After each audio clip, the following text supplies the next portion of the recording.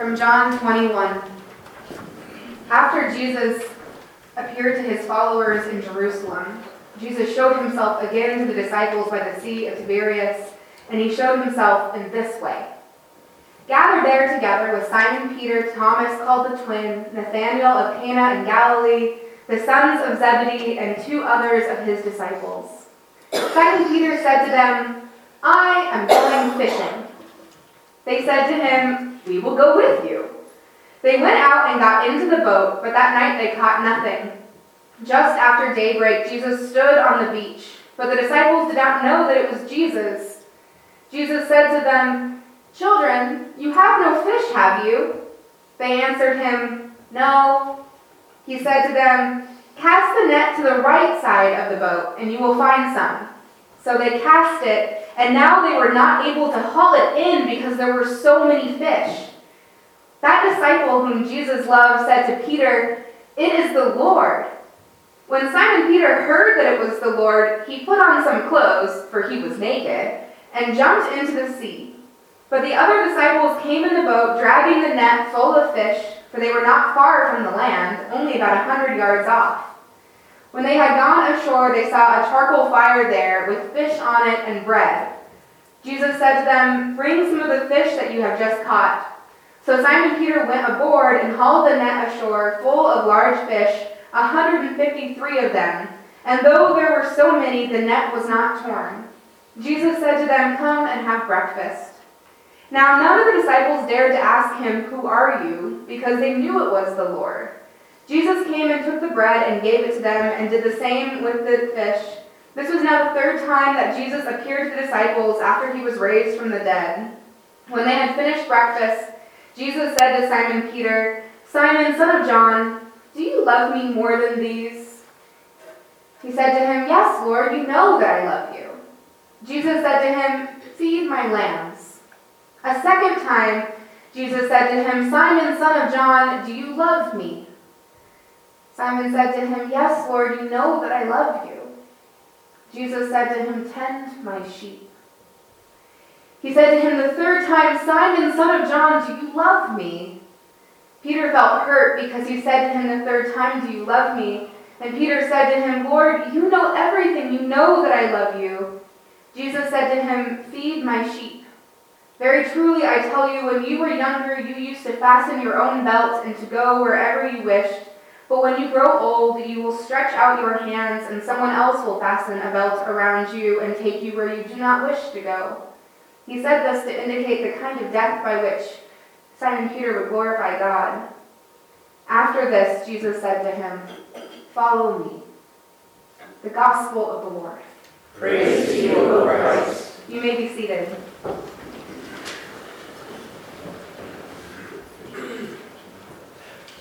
You know what's a really fun Googling adventure?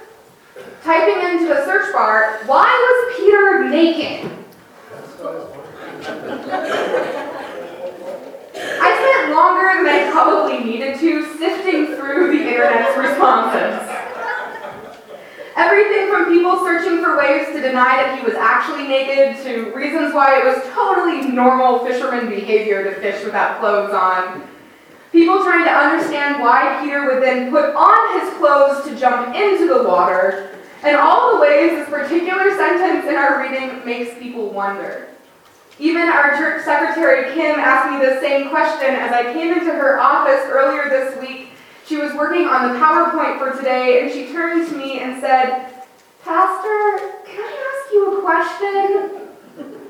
I told her to go ahead, and so she pointed to her computer to the PowerPoint where the John text was up and said, "You know, I've heard this story before. I remember it, but I don't remember." And as she paused, I just sort of interjected with, "Peter being naked?" And she was just like, "Yes, why is he naked?"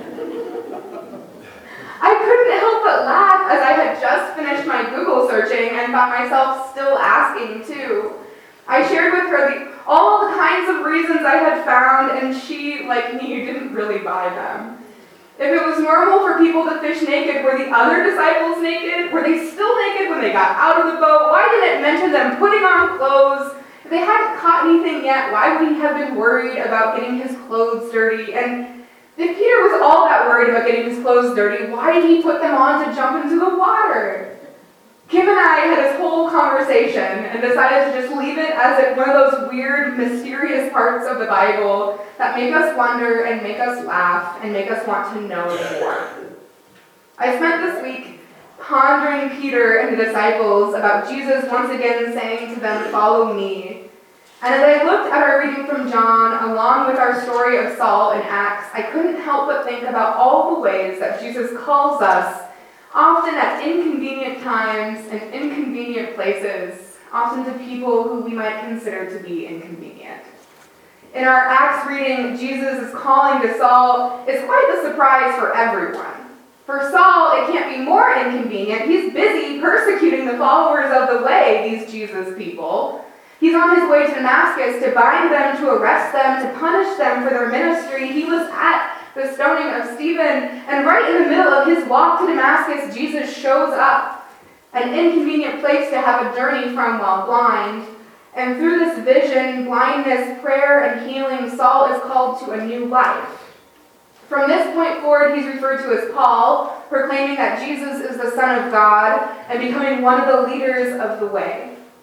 And for Ananias, Saul is an inconvenient new member. When Jesus appears to him, Ananias pushes back and says, "Lord, I have heard about this man, how much evil he has done to your saints in Jerusalem, and here he has authority from the chief priests to bind people who invoke your name." Could you imagine being Ananias? You've been called to ministry, called to heal and to care for others, to proclaim Jesus' name, and it's wonderful but terrifying. You've heard that your friends and colleagues were stoned to death or arrested. You've been trying to find the balance between public ministry while still seeking safety when you can. And then Jesus shows up and says, "Hey, you know the most inconvenient person for you to help? That Saul guy who is on his way here to bind you, to arrest you? Let's go save him." Sometimes the instruments, the people that God chooses to work through, are the ones who deserve it the least and the ones who need it the most. And so Jesus assures Ananias of this and tells him to go. No matter how inconvenient or odd it might seem, just go. And Ananias finds a blind Saul waiting in prayer as he lays his hands on him and shares what Jesus has called him to do. Saul is changed. Scaly things fall off his eyes. It's gross. But it matters. Saul's eyes are open. And in this inconvenient time and place, Saul becomes the newest to be baptized, the newest to proclaim Jesus in the synagogue, saying he is the Son of God. If Ananias or Saul had heard about the third time Jesus appeared to his disciples, maybe they wouldn't be so surprised by the inopportune moments that Jesus chose for them. Something I love about our reading from John is that the disciples have already seen Jesus twice.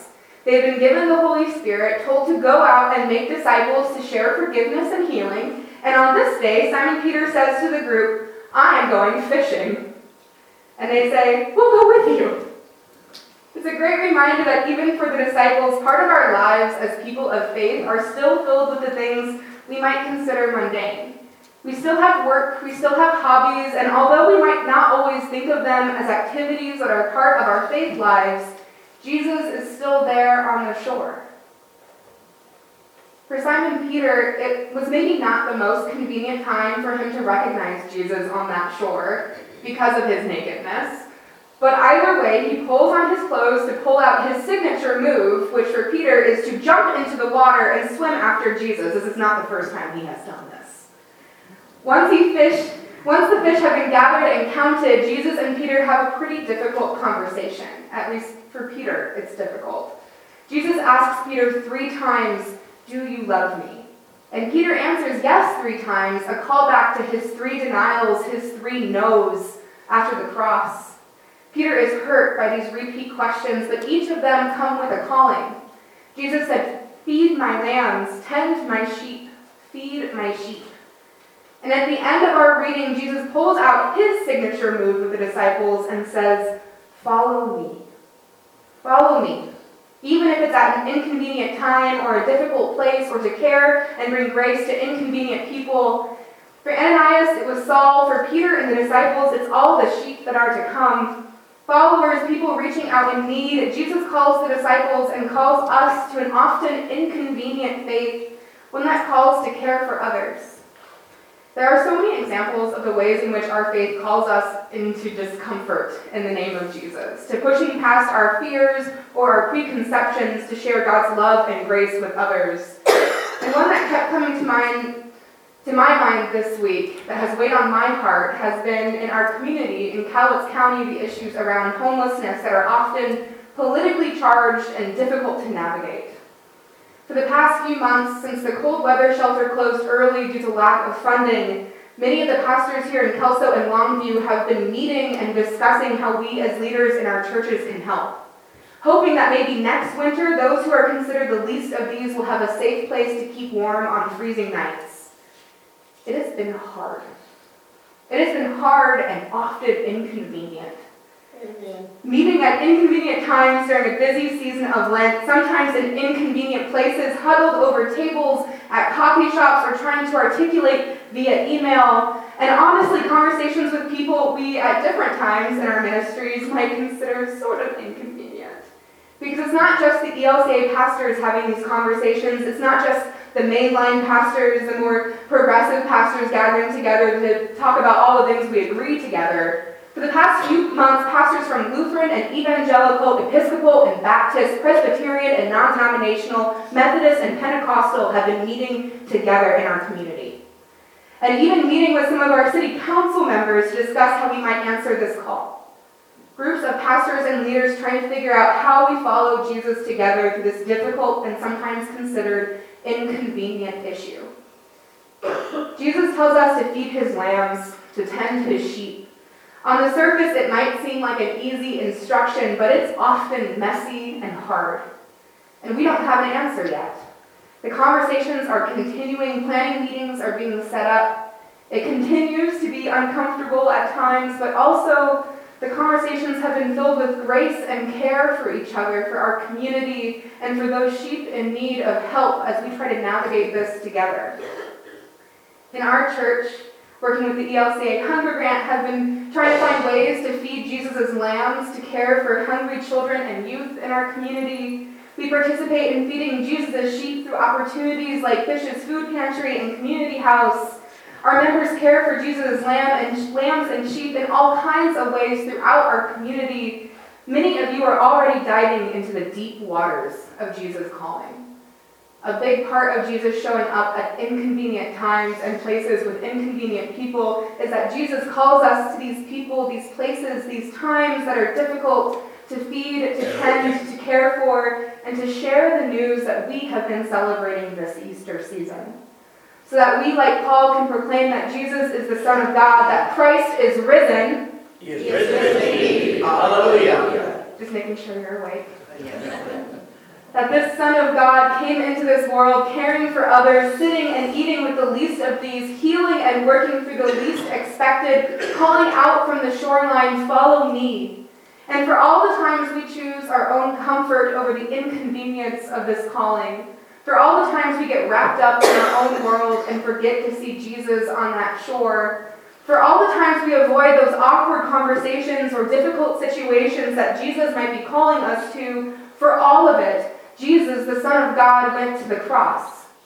Jesus took all our failures and our discomfort and our fear to the cross to turn it into something new. Jesus died and rose from the dead to call us into new lives, to open our eyes to the work of God around us, even if it's sometimes kind of gross with scaly things falling off. God is calling us to open our eyes and calling to us from that shore, so that we together can live into these inconvenient moments of ministry, celebrating together the resurrection of our Lord, the hope and promise that Jesus has given us, so that together we can feed Jesus' lambs, tend to his sheep, feed his sheep, and share in God's love with one another, so that together when we hear Jesus say, follow me, we too can put on our clothes and dive in, so that we too can declare that Jesus is the Son of God, so that we can celebrate together that Christ is risen.